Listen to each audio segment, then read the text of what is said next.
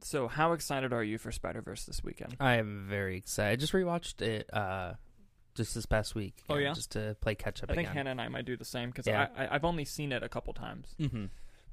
Still fantastic. Oh, I'm no It's doubt. still one of, if not the best Spider-Man movie that's been made. Yeah. Should have got a Best Picture nomination that year. It should have. But so should have A Quiet Place, so Yeah. we're still I'm still on that. Well, it took I'm mad about that. the animated Oscar, right? It did. Okay. And that was the thing that was so funny is that was Incredibles 2's year. Yeah. Like they were 20 years in the riding- making. Yeah. What a great story. Riding the wave to that Oscar, and then at the end of November Spider-Verse came It's out like, well, shit. and just swept because Yeah. it's that good. It's that good. I'm excited. I have heard multiple reviews that have hit online of it already that say it's fantastic, masterpiece, and a couple have even said like this should not only win the animated Oscar, but should get a Best Picture nomination. And they said, I doubt we will see 10 movies that are better than it. Yeah. Well, like obviously, like Killers of the Flower Moon, Oh, yeah. all those big ones, and he's like, but there's no way this doesn't crack the top 10 of like everyone's list this year. So I'm very excited for it. I'm excited too. Plus they put Spot in it, and I love Spot. I love Spot. Have his as first well. appearance. I'm very Fuck excited. That price just went up. Yep. Yes, it did. Good. That was a good catch. But yeah, Spider-Verse actually kind of has a lot to do with our main story today. Yes. But before we get into that, hello there. I just wanted to let you guys know that we are going to have one big main story that we dive into. It's kind of the new structure on the show where we'll kind of dive in, do a deep dive on it. Then we'll move on to the B-roll where we do a couple quick little headlines, maybe even some rumors today, who knows. And then we will dive into the box office. And the box office is going to be fun today. I'm excited for the box office section. But for our big main story, we're going to say the main story and be like, that's what the main topic of the show is. But it's more of a deep dive as to how we kind of got to this moment. Yes. And the main story is this. Phil Lord and Christopher Miller are two very prevalent filmmakers in Hollywood, the producers behind the Spider-Verse films, producers behind many things, are directing a new live-action movie soon. That movie is called Project Hail Mary. It has Ryan Gosling attached to it. Yes. And guess who's written a draft of the script so far? Drew Goddard. Hell yeah. Fuck yes, I love Drew Goddard. And I believe that I want to say the name's Andy Weir, but yes, I'm who not wrote positive. it's based on a book. Yeah, he wrote The Martian. So Yes. this is another novel that Yes. was written by it. Yes. And they were producers on the movie, and they've decided they are going to direct the movie. And we might be thinking like, okay, cool, but like, why is that such a big deal? Well, they haven't directed a live-action movie since 22 Jump Street back in like, I think 2017? Something like that. Something like that. Here, I can tell you. And the reason for that is because the last time they were trying... 2014. 2014? That was 22 Jump Street? Holy 22 shit. Jump Street, yeah. Wow. But anyway, that's because back when they tried to direct another live-action movie, it didn't exactly go well for them, and a lot of you already know that story. But basically what I wanted to do on today's show was kind of do a deep dive into the career of Lord and Miller, the dynamic duo behind many things. Yes. And kind of take you through everything, their history with animation into live action and both, and where they're at now and what they like to do, and why them directing a new live action film is actually a really cool new thing that we're getting. It's something we thought we may never get. Well, what's interesting about them, too, is, obviously directors can be very popular, right? Yes. There's household names, and same thing with writers. Like, we're excited that Drew Goddard is attached. You really don't get a lot of that with producers, I feel like. Because the producer's either usually an actor, right, and they're working on this project, or you get the big names like Kevin Feige. So what's interesting about Lord and Miller is how prominent names they are. Yeah. And what they've done, that they've become household names, yet they haven't directed something in 10 years. Exactly. And have just been producing, which is what's cool about them. That is. Thank you for that. And so, and another thing I want to point out, this isn't a documentary, so like I don't have like they were born in blah, blah, blah. Yeah. Like I don't have none of that. No. But I do just kind of want to take you through a timeline of their career. So we are pulling from a Hollywood Reporter article piece that was written about them, with interviews with them, and then we're everything. diving through their IMDb and other factors Everything, too. Yes. So they kind of got started doing. I mean, they written some jobs here and there, writing credits in Hollywood, but then they got Clone High, the TV show. Yes. And that was a short-lived but very popular, passionate show that actually just got a revival on Max, which I think they're also involved with. Yes, I think it's like 2 or 3 episodes, and I never watched it, so I'm not too familiar. But they were involved in that show, and it was a huge deal. And it was like I was really young when it happened, but I remember when I would have conversation with friends about shows that got canceled. Yeah, they would mention Clone High. Okay, and I was like, okay, so that's where kind of my thing came from it. Mm-hmm. And from a writing and producing perspective, they wrote a couple episodes of How I Met Your Mother, as well as being a co-producer on the show for its first year. Mm-hmm. You know, they were involved in that. They did a lot of TV. And then their big break, if you will, is they wrote and directed Cloudy with a Chance of Meatballs. Great movie. Excellent movie. But it was kind of their first big dive into animation other than Clone High, the TV show. Mm-hmm. For an animated feature, you know, they had kind of gone forth with live action with How I Met Your Mother and everything. And they did Cloudy with a Chance of Meatballs. And it's like, oh, wow, what a great job that they did. And then you're thinking, okay, where do you go from Cloudy with a Chance of Meatballs? Do you do another thing? Do you do the sequel? They have story credit treatment on the sequel, but they didn't direct the sequel, and they didn't, you know, write everything for the sequel. And they did some producing jobs here and there. But the big thing, the big jump, is they got hired to write and direct 21 Jump Street, which at the time had a lot of attention on it because it was a very popular television series. With Johnny Depp, yes. And actually, I stand corrected. I don't think they wrote 21 Jump Street. They just directed it. Okay. So they got the directing opportunity to direct 21 Jump Street. Just a studio film, yeah. Which is a big deal, one. Yeah. And what they were really worried about is that TV show was a drama. And it was very easily, ahead of time, marketed as, this is going to be a comedy movie with Channing Tatum and Jonah Hill.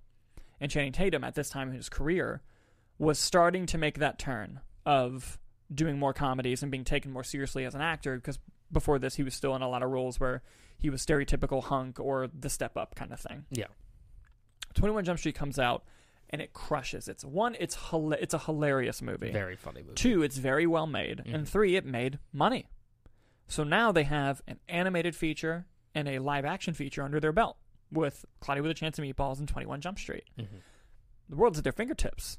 But they still like to do some fun stuff, so they directed the pilot of Brooklyn Nine-Nine. And everyone knows, as a director in TV, you're really not all that important. It's the writer's job. But if you direct the pilot, you're setting the tone for what the rest of the series is. And I don't know if you've ever seen the Brooklyn Nine-Nine pilot, audience. It's fantastic. And the tone they set pretty much stayed for the entire show. Yeah. And it's amazing. It was a great thing that they did. And they also, after 21 Jump Street, again, got it producing. They did the story for Cloudy with a Chance of Meatballs 2.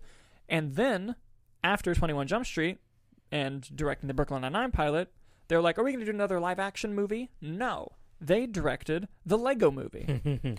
And honestly, a lot of people will say, like, 21 Jump Street is where they cemented, like, how talented they were. Yeah. I argue it was the Lego Movie for 2 reasons. One, this movie should have never worked. And people have short memories.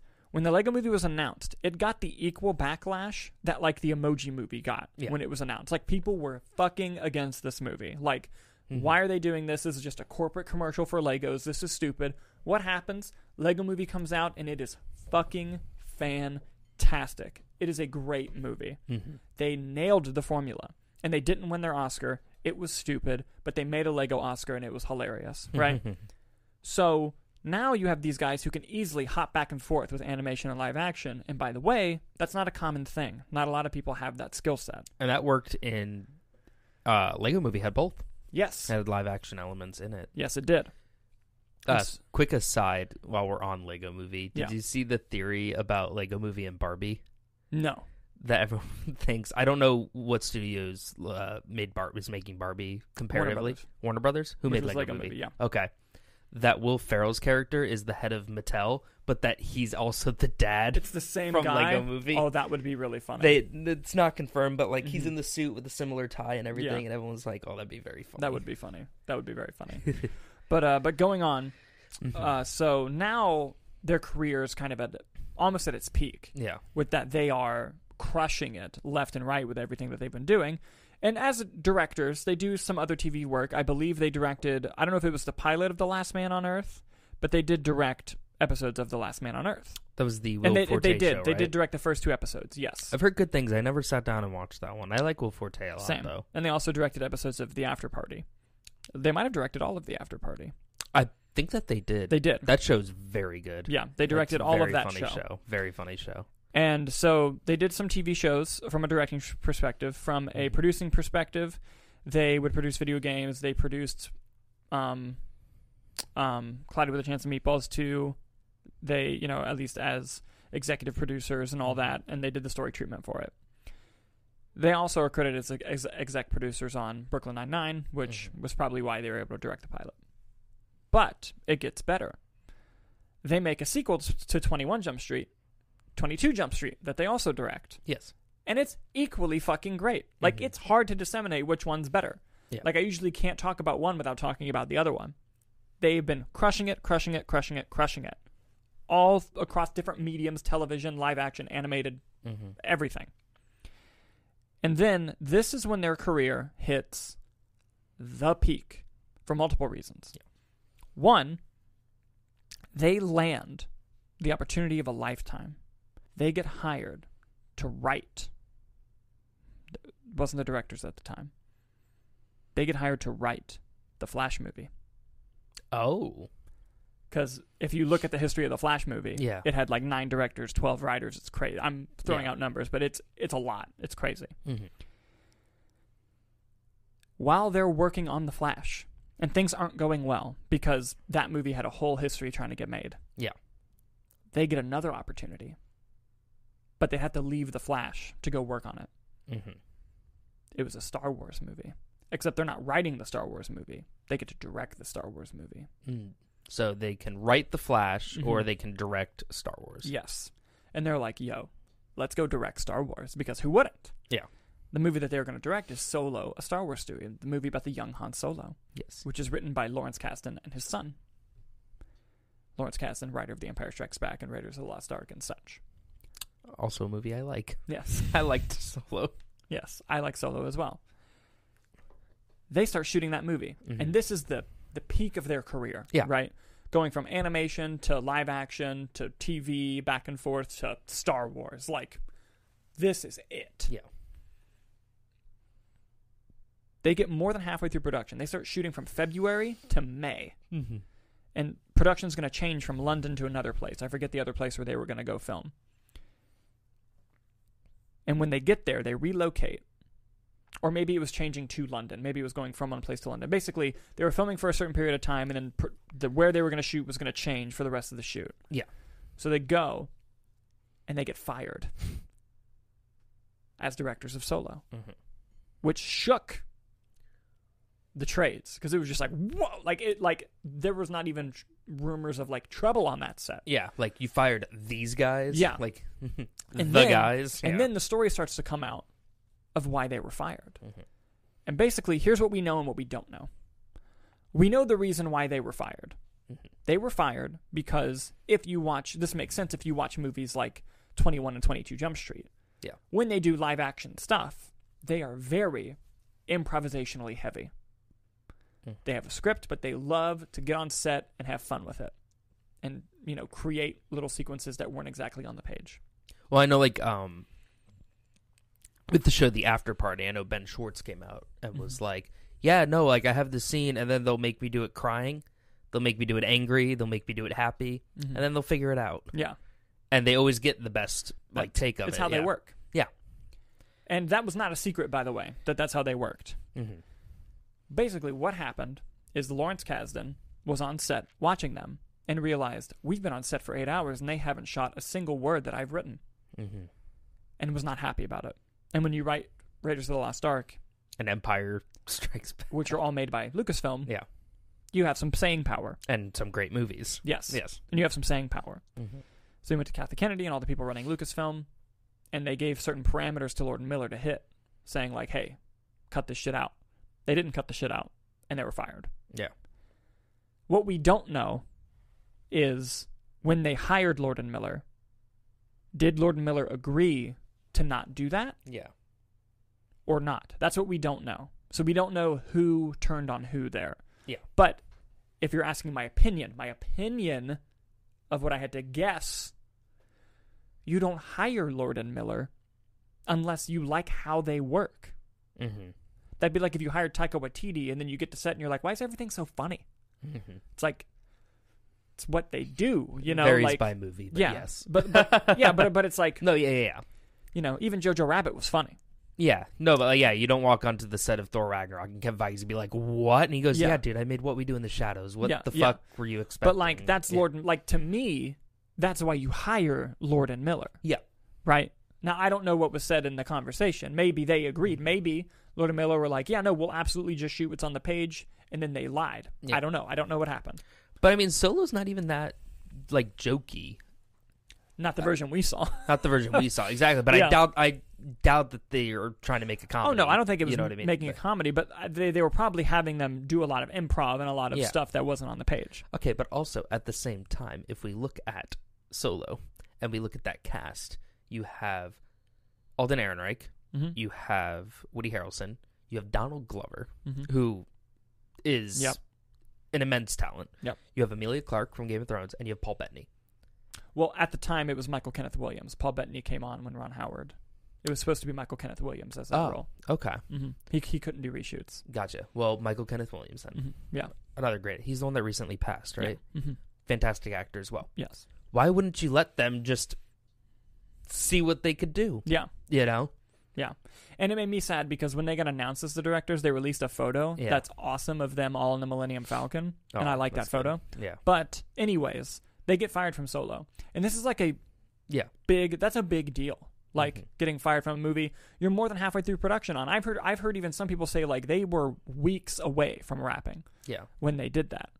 And then it becomes the whole thing of credit. Because according to the according to the DGA, to get directing credit on a movie, 90% of what was shot has to belong to the director. And when they watched it, they determined that 80% of it was shot by Ron Howard and 20% of it was shot by Lord and Miller. What do? We've already spent $150 more million in this movie than we wanted to. So no one made 90. No, like okay. The final product is 80% Ron Howard, 20% Lord and Miller. Okay. And the compromise that they made, because the DGA said we can't approve Ron Howard being the credited director without some compromises of credit. Yeah. So Lord and Miller agreed to take executive producer credit on the movie. Okay. So that Ron Howard could get full directing credit. Okay. So what happened in terms of Justice League? That is a whole other thing. Okay, I didn't know if that was like a quick recap. Who has directing credit? Zack Snyder. On the theatrical? Yes. Okay. The compromise they made is... Because I think Zack Snyder shot more of that movie than people realize, but it was edited so non-contextually to what it was supposed to be. Yeah. But it's still footage he shot. Got it. They just butchered it. And to help, because I don't think it wasn't 90 either, Joss Whedon got writing credit.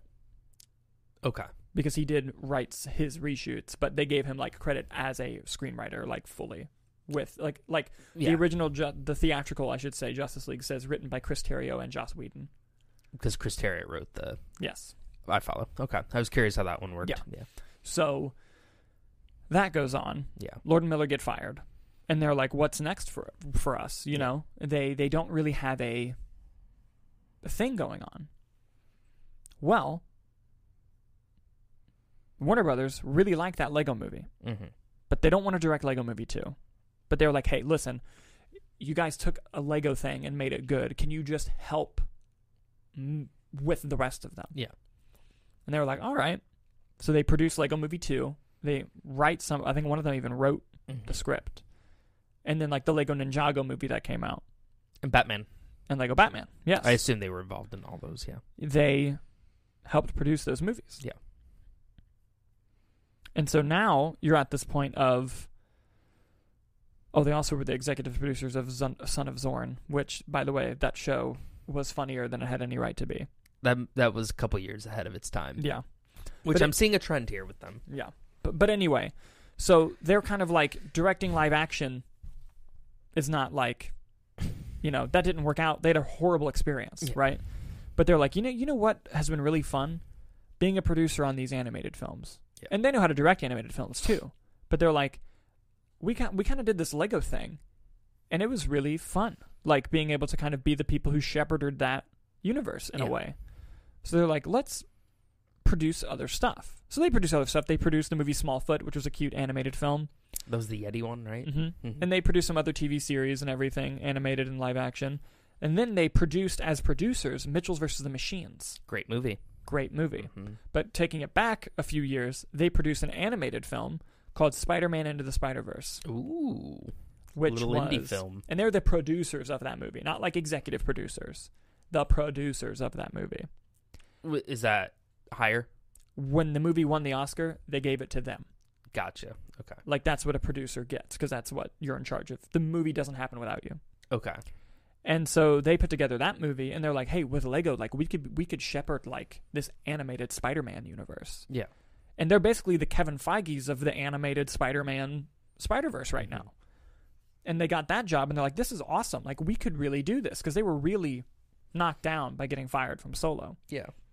So they start producing all these movies, and that's when they produced Mitchell's vs. the Machines, which I believe got nominated for an Oscar. I don't think it won. It didn't. I believe that was the year that Encanto came out. Yes. And they did win for Spider-Man Into the Spider-Verse. They started producing all this stuff. They produced Cocaine Bear, which just came out this year. And they've just been going nuts producing, which good for them. And they're going to be producing and overseeing the live-action Spider-Man TV shows, correct? Yes, over at Sony. With Amazon and Sony. Yes. Silk and Spider-Man Noir, I think, are the only two. Absolutely. Yeah. Yes. And so they were like running this ship now that they finally, that's what their career kind of fell into. Yeah. From doing all of this. And they've been keeping themselves busy for sure. But when you hear the story of their career and how they recovered it and how they were able to go in and become this shepherding producer of this animated Spider-Man universe and kind of run the ship and kind of win their careers back, basically. Now you hear, oh, they're directing a movie with Ryan Gosling written by Drew Goddard. I'm fucking excited. Yes. And when I heard that news, my brain did a deep dive of like, wait, when is the last time this happened? And I went through this whole journey that I just took you guys on. And I'm happy for them. I'm proud of them. And they deserve to make live-action movies again. They've earned it, God damn it. Well, something I'm noticing about them is just the unique style, right? Lego movie mixed animation live action, right? You have the unique style of Spider-Verse. Their upcoming movie, Strays. Yeah, they did produce Strays. They really like these concepts that you feel like on paper are like, yeah, we're going to go for it. Yeah. And then they make it work. And I know part of the novel and in the article, the Hollywood Reporter article, they kind of talk about the plot of the movie, which is Ryan Gosling's playing an astronaut who gets sent to a star to try to save Earth. Yep. And apparently on that is this alien creature that he meets that only communicates through musical tones. So I feel like they're like, that seems really abstract and difficult to put in live action. Let's do it. Let's do it. We're going to do this. No, they love challenging themselves. And in the Hollywood Reporter article that we referenced earlier, they give a great quote of they were like, early in our career, we had the advantage of no expectations. And now, with Spider-Verse 2, people are expecting the world and then some. Yeah. And they're like, so that's been the challenge, is we now have to deal with expectations. Yeah, didn't they say everything that they made always ended with, actually, it's pretty good? Yeah. Yeah, they were like, exactly, everything always had actually. Yeah. And now when we're going to Spider-Verse, there can't be. Yeah. The first Spider-Man was actually was pretty good. Yeah. Now it can't be. Now it needs to be, oh my God. Yeah. So I just thought they had a very fascinating career trajectory, and I wanted to share that with you all. So also, thank you. This art style on the Hollywood Reporter makes the one on the left look like Willem Dafoe. Oh, let me see. I didn't see Cocaine Bear. Did you like it? A little bit. You still haven't seen Cocaine Bear? I still haven't seen Cocaine Bear. I think it's on Peacock now. That movie's made for you. And I'm so serious. I can't wait. So yes, thank you again for going on that journey of their careers with me. If there was anything that we missed or something you wanted to add, please do so in the comments below. As we move on to our B-roll and rumors, Nicholas. Ooh. What do you got for us? Yes, our B-rolls are as follows on my phone. Suckers. Trent Reznor and Atticus Ross, who were the composers for The Social Network and Soul, award-winning composers, will compose the score for Teenage Mutant Ninja Turtles Mutant Mayhem. I turt myself today. I saw that on Twitter. I can't take credit for that joke. So, real quick, I screenshot a bunch of our Twitter, news stories that we sent each other for the Yeah. B-roll. I took one. I'm like, oh, we could throw this in the B-roll. I wasn't thinking about our main topic. I was like, Phil Lord and Chris Miller will direct a new live action movie. I just totally wasn't. That's so funny. A gory horror Cinderella movie is in the works, coming off the tales of Winnie the Pooh, Blood and Honey, which is getting a sequel. Do you know that? Yeah, I'm aware. Just please be better. yeah. And our last story, more of a sad one, just more of an acknowledgement. Ray Stevenson has passed away. Yes. We just wanted to take a moment to talk about him. He was a great actor. For Phenomenal. those who watch the show who are more into the pop culture kind of world, he was Volstagg in Thor, one of his like little buddies. Mm-hmm. And he was Punisher in Punisher Warzone. Yes, he was. Which is a great movie.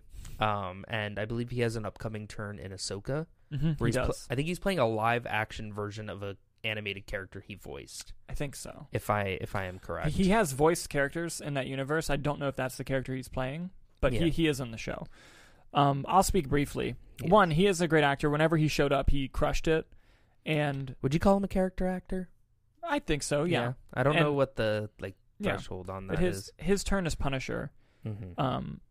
that movie is ridiculous, and it knows exactly what it is and has so much fun. It's a crazy-ass movie. And he played the role very well, especially after Thomas Jane quit the role, and it was up in the air what are we going to do with Punisher? And for him to come in and do it, he did really well. And especially the brutality aspect of it, you definitely felt with him. And he was a very gentle, from what I understand, he was a very gentle person in real life. So he will be missed. Yes. So just wanted to take a moment for him. Yeah. Mm-hmm. Yeah. But that's it for the B-roll. Kind of a shorter one this week. Following the B-roll, though, we're going to kind of, as it comes up, and if we feel like it's worth talking to, we used to have a segment called Rumors of the Roundtable. Rumors of the Roundtable. I love the Rumors of the Roundtable. Yeah. So we kind of bring it in when there's something interesting to talk about that hasn't really been confirmed by the trades, but something we want to, that's been gaining a lot of traction. Yeah. If you guys like this segment, then we can bring it back more frequently. Just Yes, let us know. know. If you hate it and be like, no, I don't want to know these rumors, also let us know, but be nice about it, you know? So our first one, as you know, there's 2 Avengers movies coming out.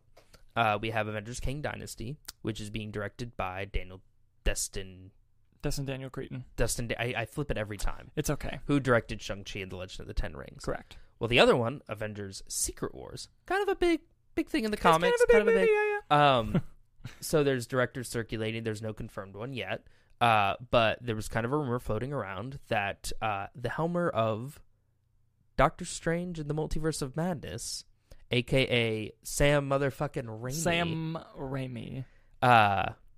Is in talks to direct it. So where this rumor comes from is Jeff Snyder on the Hot Mic podcast with John Roca, who does a lot of scoops, and he goes, hey, this is not a confirmed thing, but I know that Marvel's trying to lock down a director for Secret Wars. Yes. And that on the list, Sam Raimi is like on the list. Yes. And I've heard that him, Ryan Coogler, and I forget, he said a third name that I forget. And he said, and Dustin Daniel Cretton is trying to be like, let me just do both of them. Mm-hmm. But from what he understands, they want to shoot them at the same time. And there's just no way, like not back to back, like at the same time. Yeah. And he's like, and there's just no way he can. Mm-hmm. So. But I believe also in that rumor, he's also being rumored to just return for Doctor Strange 3 as well. Doctor Strange 3, which I doubt he would do both. Yeah. But we'll see. Basically, I hope Sam Raimi gets to direct Secret Wars because that'd be fucking awesome. Yes. 1. And 2, I hope he directs everything. Well, here's the thing. I love him as a filmmaker, and I like Multiverse of Madness. I'm in the camp. I really like that movie. Mm-hmm. But I understand the criticisms of the movie. But I think none of the criticisms have to do with Sam Raimi, to me. I think a lot of it comes down to the writing and the story. I think in terms of a visual standpoint and a directing standpoint, it's Sam Raimi. And it's one of the most distinct movies of the MCU from a visual and directing standpoint. Yes. Absolutely. So I would be intrigued by that. Yeah. I would love it if he got to do it. Mm-hmm. But yeah.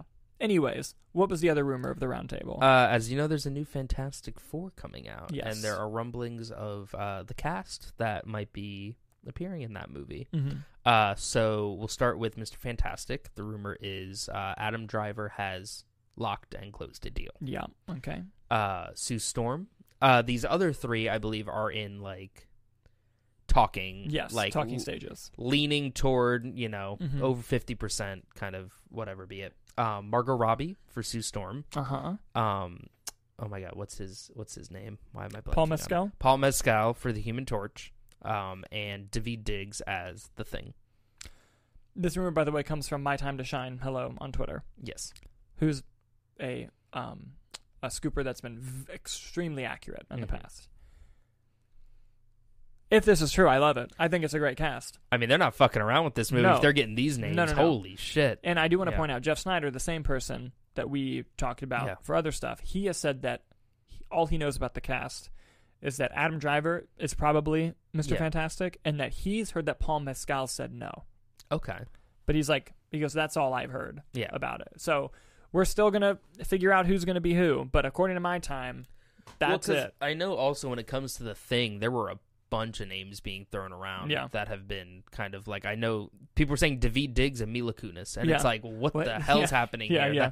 Those are very different. Yeah, but regardless, I'm excited. I mean, they're not messing around, and to get that cast, especially with the director Matt Shackman, who has not worked with he did WandaVision, loved his TV Game run, of Thrones too. Game of Thrones, but you're putting him with the Oscar caliber actors, holy shit. And I think he's going to do great. Oh, I think he will honestly, too. But you can't direct that many Sunny episodes and not be great. I'll say it. All his Sunny episodes are fantastic. That's fair. What a grouping, though, too. Jeez. Yeah, it's going to be powerhouse stuff. I know. If those actors are, I'm just trying to think of the chemistry, and it's interesting. I just realized something. It's going to be so great when Namor tries to fuck Sue Storm and it's Margot Robbie. Jesus. That's so fun. That's so much better. Now, just thinking about that, because Namor's coming for her. But there's a note in the comics, Namor really does not like Mr. Fantastic so much that he gets Sue Storm to cheat on Mr. Fantastic, or when they're broken up, whatever. They won't do it. They're always on and off again. But I will think they will pay homage to it by having Namor flirt with her. Definitely. That's going to be the goal. But yeah, very interesting rumors. Mm-hmm. Thank you. And with all of that down, let's now move on to the box office. Section of our show. First order of business. Yes. What were our predictions from last week? Yes. So, Dalton, you had The Little Mermaid, Fast X, Guardians 3, Mario, Evil Dead. Okay. I had Little Mermaid, Fast X, Guardians 3, Mario, and About My Father. Interesting. We were both wrong. Oh, but we were both close. Oh. Now, these numbers, we are filming on Monday, but I don't know if these are the final Monday numbers, because for holiday weekends, they try to wait and post the holiday weekend numbers. Okay. So these might still be the Sunday estimates, but these will be closer to the 3-day totals. These are not the 4-day Memorial Weekend totals. Okay. So, coming in number 1 was The Little Mermaid, making $95 million in its opening 3-day weekend. It'll crack over 100 for its 4-day. Coming in second, Fast X, making $23 million, a 66% drop from week 1 to week 2. Jeez. Coming in third, Guardians of the Galaxy Volume 3, making another $20 million. How much, sorry? $20 million. Okay. Coming in fourth, The Super Mario Brothers, making another $6 million. And coming in fifth place, The Machine, making yeah, boy, making $5 million. About My Father was 6 at 4.3. Good for The Machine. Good for Bert Kreischer. I want to see it really bad. Yes, so that is your top 5 box office. Let's go a little bit more into the numbers on a couple of the others before we have a really fun deep dive. Fast X has now crossed $500 million worldwide. It is at 512 on a budget of 340. God, I still can't believe that. Jeez. Has a long way to go. Guardians of the Galaxy 3 has now crossed 737 worldwide. It's looking like it'll end its run at a little over 800 million if we are lucky enough to get there. 750 for sure. Mario continues to crush it. It's at 1.27 billion. Success story enough there. The Machine has only opened in the U.S. It says it's at $6 million now. So it probably opened to closer to 6 in the final numbers. and I don't have its budget on here, but I believe Bert Kreischer said it was around $20 million. Okay. So it has some way to go. But, hey, we'll see. And I also wanted to bring up About My Father, which did come in 6th, which a movie we got to see early. And it made right now it's at a little over $5 million, I guess, closer to the real numbers. Doesn't have its budget listed, but I'm sure Robert De Niro was not cheap. Oh, God, no. Oh, there's also a new Gerard Butler movie out. There's a new Gerard Butler movie. I've never heard of it until yesterday. Like yeah. Mm-hmm. Listen, if it has Gerard Butler, I mean, I'll go see it. He's fun. He was good in Plane. He was. But anyway. Quite liked Plane. Yeah. The big thing we wanted to dive into was Little Mermaid. Mm-hmm. And that is the big story. Right now, worldwide, it has $185 million. Ooh, By the end of the week, it'll be at $200, and it was made on a budget of $250. Wow. And it's got some ways to go, but it's looking like it's going to be a success. It depends on how well it can stay with the summer movie season, which is huge, by the way. Yes. And what we wanted to do in honor of Little Mermaid and where it opened versus where it could end up is we went and did a deep dive on all of the Disney live-action remakes. Yes. With an asterisk, which I'll get to in a second. And we looked at their opening weekends versus their total worldwide numbers. Mm-hmm. The asterisk I was mentioning was as follows. We left out a few of them. We didn't count anything before 2010, because I think you could argue that the craze started with Alice in Wonderland when that came out. And we didn't do a couple movies specifically. We didn't do Maleficent 1 or 2 because it wasn't the story of Sleeping Beauty. It was a reimagining towards the villain, so we're like, it doesn't count. Sorcerer's Apprentice is, I guess, technically a remake of Fantasia, but we didn't count that. We also didn't count... Which broke my heart because Nick Cage. Yes. We also didn't count Christopher Robin because it's not directly a Winnie the Pooh movie. And we also didn't count Cruella because it's more of a prequel to 101 Dalmatians and it's not a remake of that story. Yeah. And we didn't count the Glenn Close 101 Dalmatians just because they were before 2010. Mm-hmm. So, with that down, here are some fun information for you as to how these movies performed. Starting with Alice in Wonderland, that movie opened to $116 million, which is crazy. Mm-hmm. Its total worldwide box office was $1.025 billion. Jesus, that's pretty Christ. good, especially at the time too. Billion was a hard thing to get. I think it was Tim Burton's doing Alice in Wonderland. Yo, let's get fucked up and go watch that movie. Yeah. Next we have on here is Cinderella, the 2015 one with Kenneth Branagh and Lily James. Opened to $67 million and it made a total worldwide of $542, which is crazy still. So what we're seeing right off the gate, they're making their money back. Yes. In a big way. Yes. And Alice in Wonderland dramatically overperformed. Like, to the point where that's where they started like, oh, we should do more of these. And it took a few years to get to Cinderella, but... Yeah. And then in 2016, we had The Jungle Book, which opened to $103 million, and it made $953 million worldwide. This close to $1 billion. Also in 2016, you had Pete's Dragon, which I forgot in my initial chart. If you give me 1 second, I have the info. Which opened to $21 million and had a worldwide total of 137. So that one was a bit lower. But I also remember they barely marketed that movie too. Yeah. I liked that one. It wasn't bad. Next was Alice Through the Looking Glass, the sequel to Alice in Wonderland. So this is a infamous story of a first movie being successful and the second movie not so much. When I say that the first movie overperformed and made $1 billion, this is how the second film performed. It opened to $26 million, and total worldwide was $276. So significantly lower than all three of its predecessors in this trend. The first one opened at 116, this opened at 26. So it's not like even the opening crowd was excited there to go. Back, yeah. And then worldwide it went from 1 billion to 276 million. So... instead of realizing they had lightning in the bottle, they thought, oh, people want more of this, and they did not want more of that at all. Also on here is the Beauty and the Beast remake with Emma Watson and Dan Stevens. We love Dan Stevens. It opened to $174 million and ended up making $1.2 billion. Damn. Next was Dumbo, another Tim Burton. Opened to $45 million and made a total worldwide of $353, so it was a bit of a fall. sensing a Tim Burton trend here with these. Next is Aladdin, directed by our boy Guy Ritchie, opening to $91 million and had a total worldwide box office of $1,046 million. Good for Guy Ritchie. A much-needed win for Guy Ritchie at the time. Yes, he was coming off of King Arthur. Which is great. Which failed miserably, but it is a fucking phenomenal movie, and I will never get over it.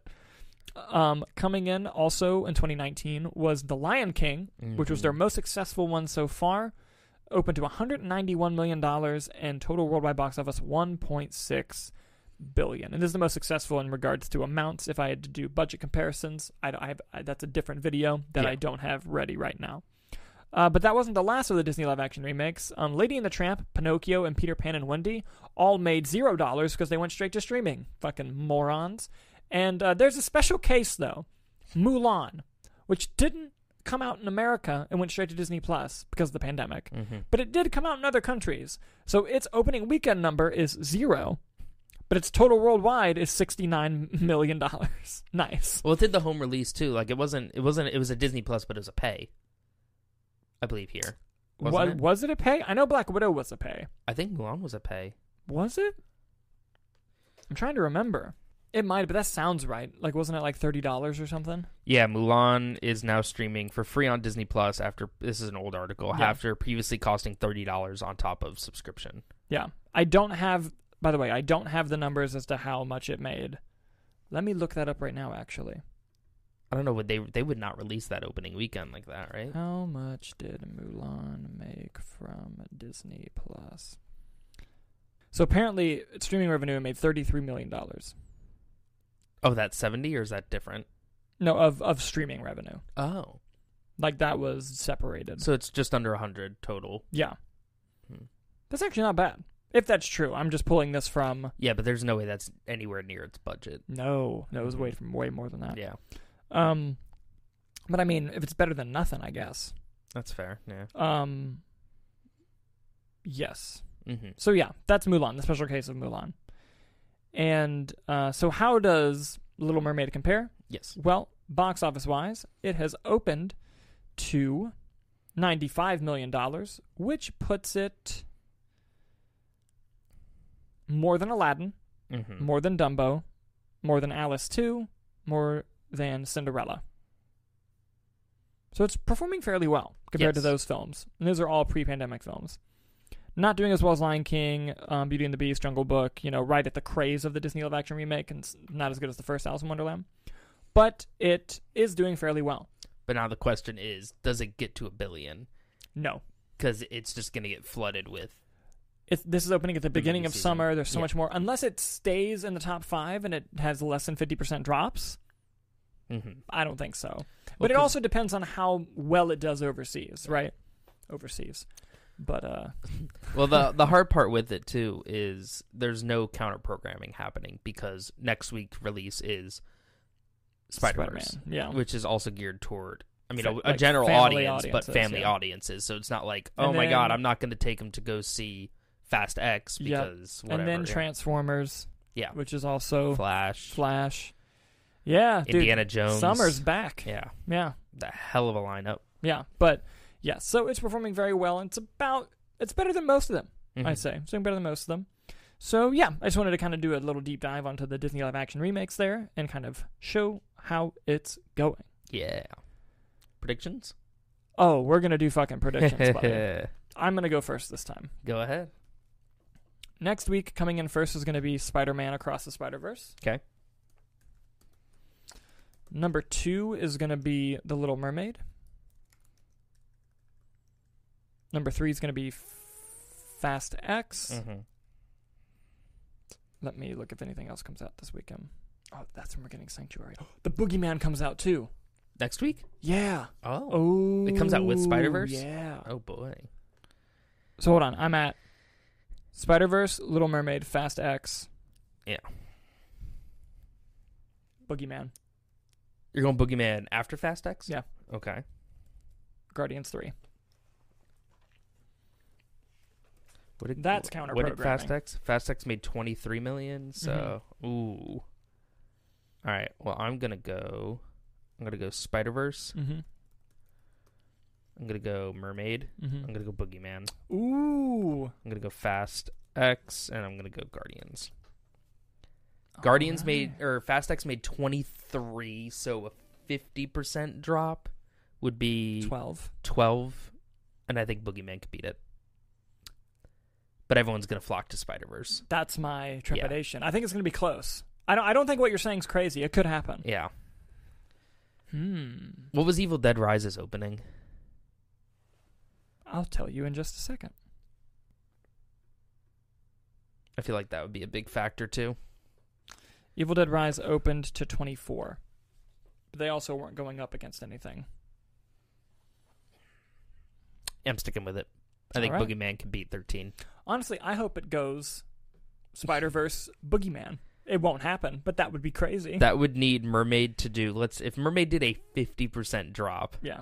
It's like 40. You have to do more than 40 million. Which there's no way Boogeyman opens to that. No. That'd be But crazy. These horror movies have legs. They do. So Boogeyman might very well It'll stick stay around in there. for a bit. Yeah. If it's good. If it's good. Yeah. Have you heard anything about it yet? Anything coming out? I've heard it's perfectly fine. That's what I've heard. Gotcha. Like, I've heard it's not bad. It's not the best horror movie you've ever seen. It's perfectly fine. Mm-hmm. I'm going to go see it. Yeah, I mean, I'm there. Sanctuary also comes out, which I'm going to see. Dude, there's so many fucking movies to watch. And I'm an adult. I don't have any fucking time. Why couldn't this happen when I was in college, when I saw everything? That was a nice time. I know Regal has it where you get, like, the unlimited movies with their pass, but I like an AMC. But I wish that the AMC A-list would I wish you would let me book 3 movies a week and have more than 3 reservations. Yeah. That's aggravating. Mm-hmm. I might get the AMC credit card. I'm so serious. I've thought about it a lot, and I've actually, I'm going to sit down with Hannah later. Yeah. Because at the beginning of each week, we, plan out our week. Yeah. And I'm going to go, hey, I might open this credit card. I want to get to Spider-Verse a little early because I want to get the credit card. Yeah. That's funny. But, it's, yeah. Mm-hmm. Yeah. What a time. I mean, it makes sense, though. People get the travel, credit cards for travel because they travel. Yeah. You go to the movies. Yeah. Yeah. Early prediction. Mm-hmm. If Spider-Man opens to over 100. Yeah. Let's say it opens to 120, which is high. But let's say it opens to 120. Mm-hmm. And it takes a 50% drop to 60. Mm-hmm. Does it open higher than Transformers? Is it second weekend higher than Transformers first weekend? Ooh. Yes. You think? Yes. All right. I think Bumblebee was really good. I don't think it reignited anyone's love for Transformers.